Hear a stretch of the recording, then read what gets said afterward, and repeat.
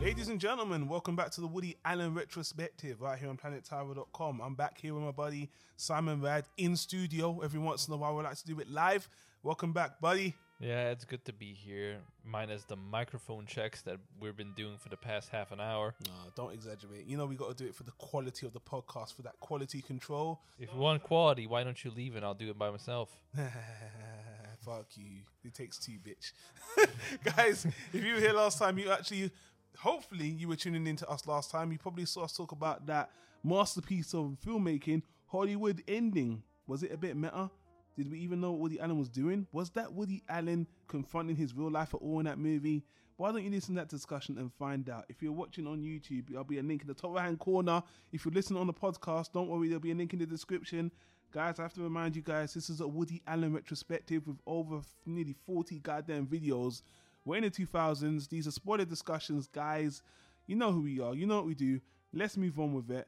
And Simon, if you don't mind ushering us into this marvelous movie of the 2000s, let's get on with it. What's it about? Yeah, next year, another movie. 2003. What's it called? Something else? Anything else. Anything else but this? Yeah, exactly. And if that doesn't foreshadow you how memorable this movie is, well, holy cow. I don't even know why it's called Anything Else. Honestly, quick summary. This is a beautifully shot movie. The cinematographer for this, and I am going to start the film summary with the cinematography because that's the best thing about this movie, like it or not. He deserves the shout out. He really does. Yeah. Please call out the gentleman's name as well so I can laugh at you for your pronunciation. No. Because do you take the Indian Asian director or French and Turkish, I think. And he's been working with Woody Allen ever since. Actually, he's been consistently. He did a lot of movies with Woody Allen after this one. And he also worked with David Fincher a lot. He worked with David Fincher on Seven and on a couple of other movies. I know he did Panic Room as well. I'll find it, and when we get through the discussion, I'll look it up. But yeah, you push forward. People use your phones, but he's he's very, very good. He's wonderful, and this movie shot beautifully. Woody really upped his game. It really feels like a modern movie, and that's the core concept. It's kind of like a modern Woody Allen comedy from the 70s, like an Annie Hall for the next generation, except it's not Annie Hall, and it's not funny, and it's not entertaining. What it does have is Jason Biggs acting his ass off. I mean, he went all in with this one, and I feel really bad for him because he's showing range. He's not doing his usual shtick. You may have remember him from American Pie Yep. Or Loser, or some of the other movies he did. More recently, he's even in Orange is the New Black. He doesn't get a lot. He was in the first season the most, but now he's kind of just gone in the background. Yeah, but he can act. Yeah. He shows it in this movie. Sure. He's the Woody Allen surrogate, which we seen Woody do before, like multiple times with multiple actors, and now it's celebrity. Yeah.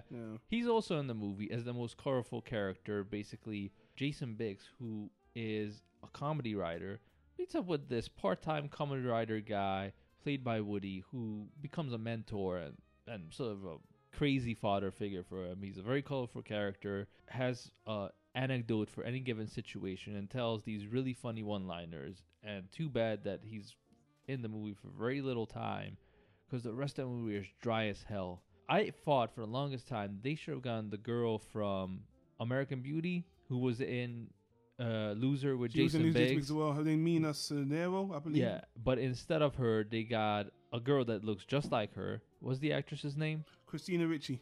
Exactly. Who, again, is fine, but in this movie, she plays Jason Biggs' girlfriend, and the entire movie is about their troubled relationship, and it's flat as hell, and everybody gets pushed to the background. Woody gets pushed to the background, and Danny DeVito, who plays Jason Biggs' agent, again, kind of a classic Woody character, an underperforming agent that's more likable for his personality than his accomplishments as an agent, who Jason Biggs kind of keeps around because he's afraid of letting him go because he would disappoint him.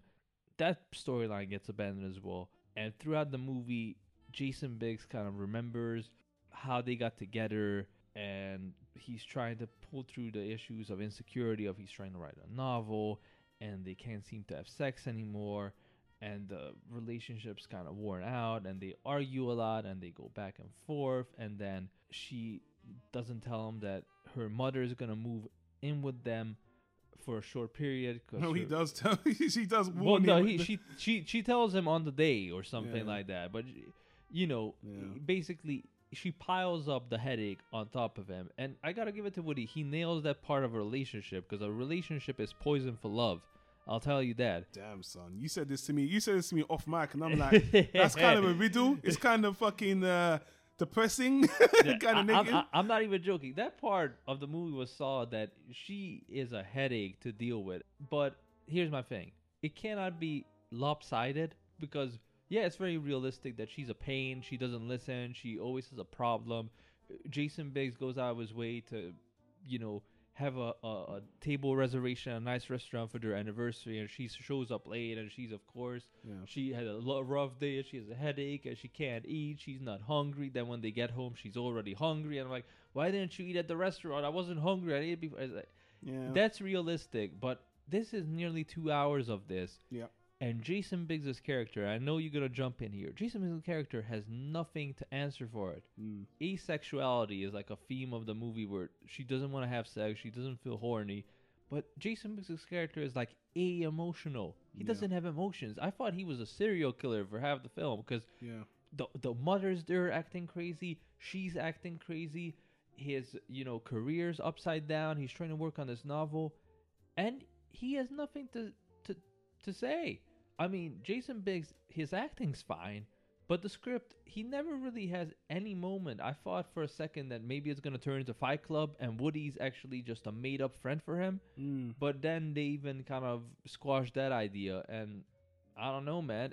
I thought this movie was dull as hell, because there was no counter reaction to all the ridiculousness in his relationship, and it was just annoying to watch. And the female character was also flat, because she was just annoying, 100% annoying. I didn't understand what Jason Biggs got out of the relationship that made him stay with her so much. Yeah, I'm going to come with this. I need to come at this from a different direction. Let me start by saying this, because I have to reiterate the first thing you said. The cinematography, the look of this movie is so good. I don't remember the last time one of Woody Allen's movies looks good since that musical, Everybody Says I Love You, or even before that, back in the Manhattan Annie Hall days. This movie looks surprisingly beautiful. Oh my God. And for such a dull story. While I was watching this, the cinematographer, who I got the name of now, is Darius Khondji. I can't even pronounce the name. Khondji. I think in the 90s there was a flavor of Cornetto that called that. And you know what? Cornettos are awesome, so that's not even an insult. And man, the movie, man. Look, when I was watching this movie with you, we sat here and watched the movie from beginning to end. All I kept on thinking is, from a writing perspective, how am I meant to feel? Because Christina Ricci is the worst girlfriend you could ever expect. First, like you said, it becomes this like a realistic, comedic take on a relationship. I guess if you're in a relationship, maybe you remember this. Girlfriends can be funny and guys can be funny. But then Christina Ricci's character is just so... She proves herself throughout the movie to be such a bad girlfriend, but not in a way that's super egregious, because she's bad, but Jason Biggs is more or less not only enabling her, but just letting her get away with it. Throughout the movie, she's like, you can have sex with other people if you want. He's like, no, why are you doing this to me? And then she's constantly, yeah, exactly. She constantly does things that are like, I'm fucked up. What are you going to do? He doesn't do anything. He just lets her. So I don't feel sorry for Jason Biggs at all. But I'm like, I don't feel sorry for Jason Biggs. Christina Ricci's character is off the wall, just bad. Is this meant to be funny? Is this meant to be haha? This it's not funny to watch. It's just like, I don't really understand. If this is a romantic comedy, where's the comedy? Because, I know where the comedy is. Woody Allen, how can we forget? Because he's in the movie himself, playing, as you mentioned, this surrogate advice giving. He's the Mr. Miyagi of the New York comedy world. He's like a comedian, Mr. Miyagi. Yeah, remember that guy that Woody Allen used to have as a sidekick in all his movies? His name was Tony Roberts. Yeah.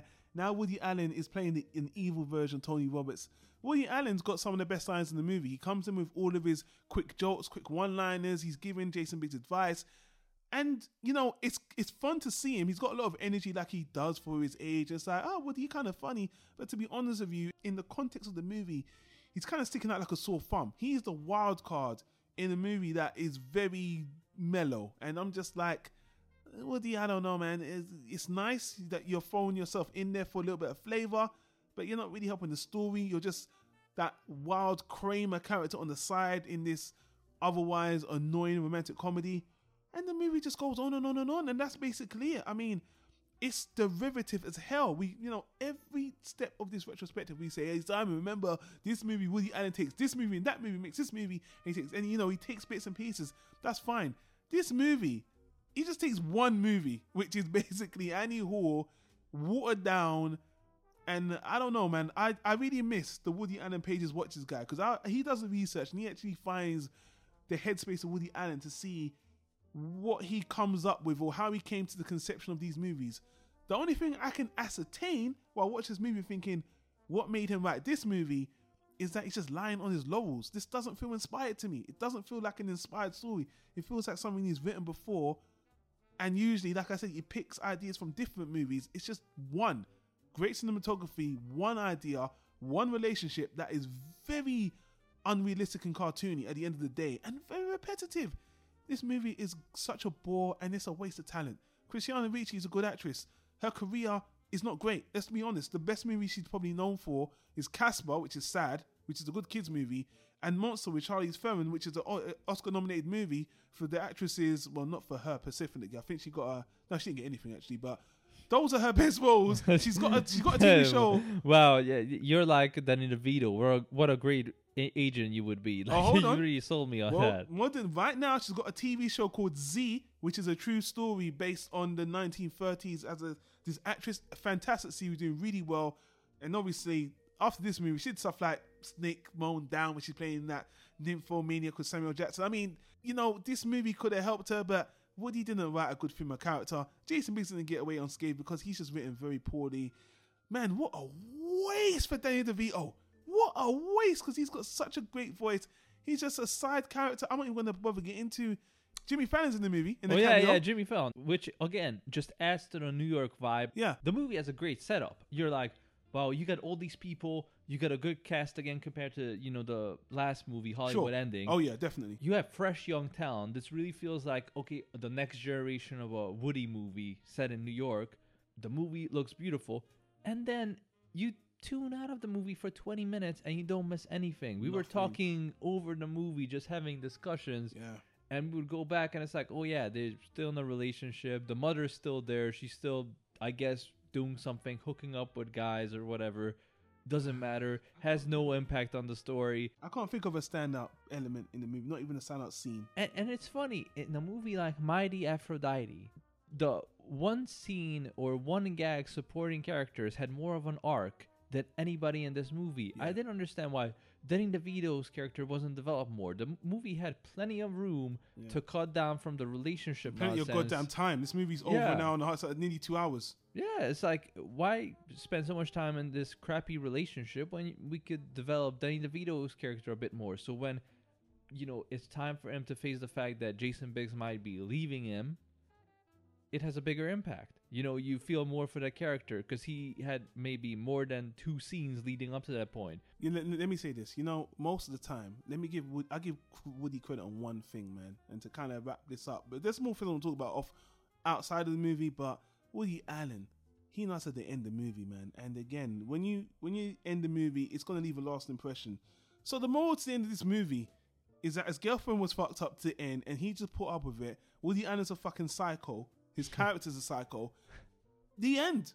And I'm just like, really? He does end the movie on a clever note where, again, very New York story. Woody tells a story about being in New York and the emotions he went through, and he talked to a cab driver about it who had a very New York cab driver type of answer. And then guess what? Jason Biggs in the final scene of the movie is sitting in the cab leaving New York. So I'm like, wow, you actually did something clever here. Do you remember what the cab driver said? Because I'm glad you brought it up, because that's the name of the movie. The cab driver always hears these stories about your life. Oh, that's why it's called Anything Else. Yeah, because the cab driver will tell you this long story about your life, and then you'll say, well, that's life, just like anything else. Yeah, that's the cab driver. Is that how I should feel about this movie? This whole mess of a story that leads into nothing. And I go, hey, Simon, this movie, it's just like anything else. Yeah, I guess because that was the cab driver's response. I mean, Yeah, fuck it. Forget yeah, about it. Whatever. Whatever. Yeah, it's like Is that what this movie should have been called? whatever. It's like, Whatever. Because you know who really gives me a joke about this movie? Your boy Quentin Tarantino. oh yeah. If you Oh go- yeah. Who called this movie one of his top 20 favorites since 1992 or Some something? shit. Jason. He said, quoting Wikipedia. From what I just saw, Jason Biggs' undercover hit from the 90s, one of the best Jason Biggs movies For the early 2000s. of 2000, whatever, and one of his favorite movies of whatever. What a fucking clown. Quentin Tarantino is a fucking troll and a fucking clown. He does a lot of bullshit, by the way. I think a couple of years ago, he made like his best list of movies and it was complete horseshit. So, you know, I take this shit with a grain of salt. He might have even, you know, this is one of them times where it might be either a Wikipedia misquote, someone wrote this shit down, or Quentin Tarantino just chatting shit. Either way, this movie is not good. All right, I'm not gonna come out and say I hate the movie.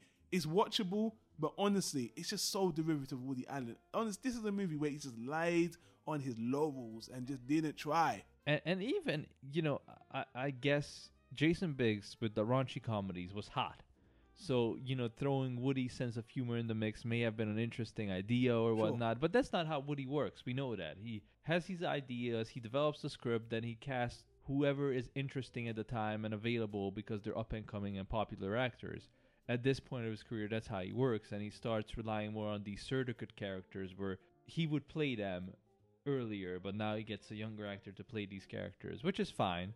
It works fine for the movie, but outside of that, I don't see why this was made and how it was put together, because there's so much more other exciting films with these type of castings and these type of subject matters being made around the time, a little bit before and a little bit after, like something like Cruel Intentions, for instance, because I mentioned a few reviews back, the original, Yeah, you did, based on the novel, with you know, John Malkovich and Keanu Reeves and young Uma Thurman, Glenn Close as well. Yeah, Now, we're not gonna go into that, but I'm just saying, Cruel Intentions, way more interesting depiction of how relationships worked in a really... Dude, I'll top you up even more than that, even in a lesser way.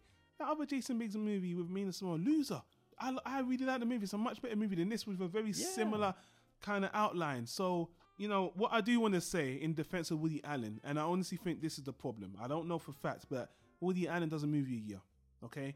This might be one of those points where he just wasn't in a good state for a brand new idea. He just might have been like, I don't want to break my year track record, and now I don't really know what to do, so why don't I just, you know, maybe I could twist up any horse somehow and come with something? Because honestly, this is very uninspired. That's the bottom. I don't want to belabor the point. This is a definite skippable one. But man, the cinematography is so goddamn good. That's the only thing that keeps it. I'm like, put this movie on in the background in like a lazy Sunday or something where you're just chilling at home and you're reading a book and you're talking with your friends or whatever, or your girlfriend, and you just want to have something on because it's really gorgeous to look at it. It's not offensive, but yeah, you're right. But I don't get it because he has a bunch of good ideas after this movie. Inspiration comes in waves. Is that what they say? I really don't know. It's kind of puzzling because there's elements like his character in the movie has a scene where he has a meltdown, and I'm like, okay, is this falling down now, like the Michael Douglas movie? Why wasn't that a bigger theme of the film? Like just like with the last movie where his relationship with his son could have been such a good little plot line and a much bigger part of that film, Hollywood Ending, but it wasn't. And here, him having this meltdown and becoming more of a detached, kind of enraged, unpredictable character would have added more excitement to the film, but it would have changed the tone drastically from this lighthearted, you know, romantic film. We're getting to this conclusion that's coming pretty clear. We're getting the evidence for it as well. Woody Allen's comedy is not working. And even though this ain't the same as the 70s, 60s comedy, it just seems like he's a much better serious director, which, as we've heard from his own mouth, he prefers anyway, and we're just going to work out really well from him in a couple of movies. Yeah. The comedy stuff just doesn't work anymore. It just doesn't seem to work, and people don't like it. And that's what, we talked about this during the film. Then I'm like, he kept going on about how he doesn't want to make comedies since the late 70s, 1980s. Yeah. And then he had a string of very serious movies in the 80s. And ever since then, even his more serious films were really funny. Yeah, they were. You know, Deconstructing Harry is funny. Celebrity has Even a lot Crimes of... and Misdemeanors is funny. He's on the side, you know, making the film for Alan Yeah, Alda, yeah. doing that comedy bit. Yeah. That's funny. Even Sweet and Lowdown had funny moments. You It's know, fucked up funny. That's really fucked up. It's messed up funny. But, Yeah, you know, Husbands and Wives is funny. He naturally has comedy in all of his narratives. Yeah. Period. That's just how he is. Yeah. So he doesn't, when he's forcing a comedy and trying to make it a comedy movie like these last four, the audience don't like it anymore. Yeah, you know? it's just like, I don't understand how we ended up here. How we ended up with so many comedies when he wanted to do so many dramas. I really welcomed the break after the 80s. I was like, finally, we get back to the more fun, creative Woody Allen bits. And especially with not having to have a Mia Farrow surrogate I was about to movie bring on every- Alice. Yeah, I was like, yeah, exactly. Like Alice was the low point. Like finally, we don't have to deal with, you know, Mia Farrow surrogate movies every 2-3 years. And then we get a flying with Alec Baldwin at Superman. Let's forget about that movie. But Yeah. I'm guessing that because in the 90s he worked with Miramax, the raunchiness was more welcomed, and these movies were all seemed to be released through DreamWorks. Yeah. So maybe the deal was, and at that point, at that point in his career, Woody didn't have the range that he has nowadays, where he just talks about, like, nobody can see the script. Nobody can know who I cast. Like, just give me the money and I'll do everything. You know, maybe they said, we would like a string of comedies first and then do the depressing ass, you know, life is pointless, we're alone in the universe dramas. Maybe that was it. I don't know, because he seemed to have been committed to doing comedies 4 years in a row, which led us to this point. That's my best guess. And I told you this before we started recording. He reminds me of Prince, where Prince had so many albums, so many songs. He released unofficial albums Every year. Consistently. Yeah, Consistently. albums that were only sold during his concerts. He had so many songs every Yeah. year. The real Tupac Yeah. of R&B. Oh yeah, exactly. And outside of that early on period where he had just AAA best albums ever in a row, like Bang Bang Bang, after that, you know, he just had an overwhelming catalog of work that kind of melted together. But then every now and then he would come out with a song and everybody would just be like, wow, this guy's a genius. Yep. And that's kind of how I see Woody at this point, that he makes a lot of films every year. And like this one, it kind of melts into the same narrative. It's based in New York. It's a rom-com. It criticizes relationships. Jason Biggs talks a little bit about, you know, the universe and feeling aimless, pointless, yada, yada, yada. But it's not a big part of the movie. The female character doesn't work because you don't see why he's so infatuated with her, and you don't root for the relationship. They're both cartoon characters. Yeah. By the end, you just like, these two are both cartoon characters. And I don't care about this relationship. And y'all can stay together or be separate. It doesn't matter because nothing Nobody seems cares. to. Yeah. Nobody cares. It kind of wish-washes in, but then it feels like this is just the rest time for Woody. You know, like he does a movie to kind of relax and get it out of the way. Maybe Filler. yeah, Classic word. yeah, and Filler. then he's gonna come back full swing. So it's coming. So yeah, whatever. I mean, I can't really say anything more positive about this because it was just very dull. But it is what it is. There's nothing else to say except that. Why don't we talk about the audience feedback on Rotten Tomatoes and IMDb?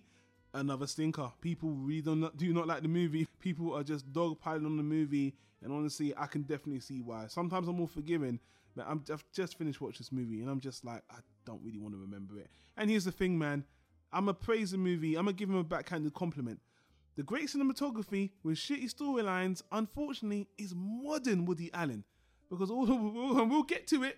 If I'm wrong, we'll see. But modern Woody Allen has fantastic cinematography, but the stories do not seem to gel well with the audiences. So this movie in particular has got low fives, below fives, even very bad word of mouth.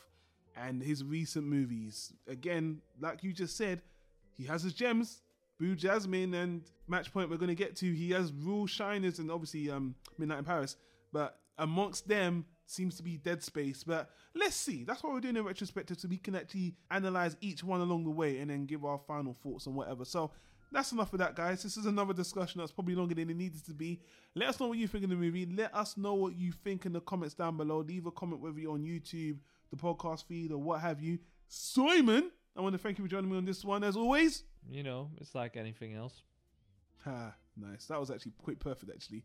I think it was not like anything else. Our site, WoodyAllenRetro.com, where we got all the other Woody Allen discussions in one single place, because no one else has done that. You see, that was great too, Simon. I'm a good show, man.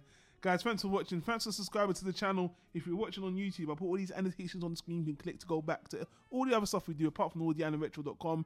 But again, we're going to get the hell out of here. Thanks for watching. We'll see you on the next recording. Take care. Peace out.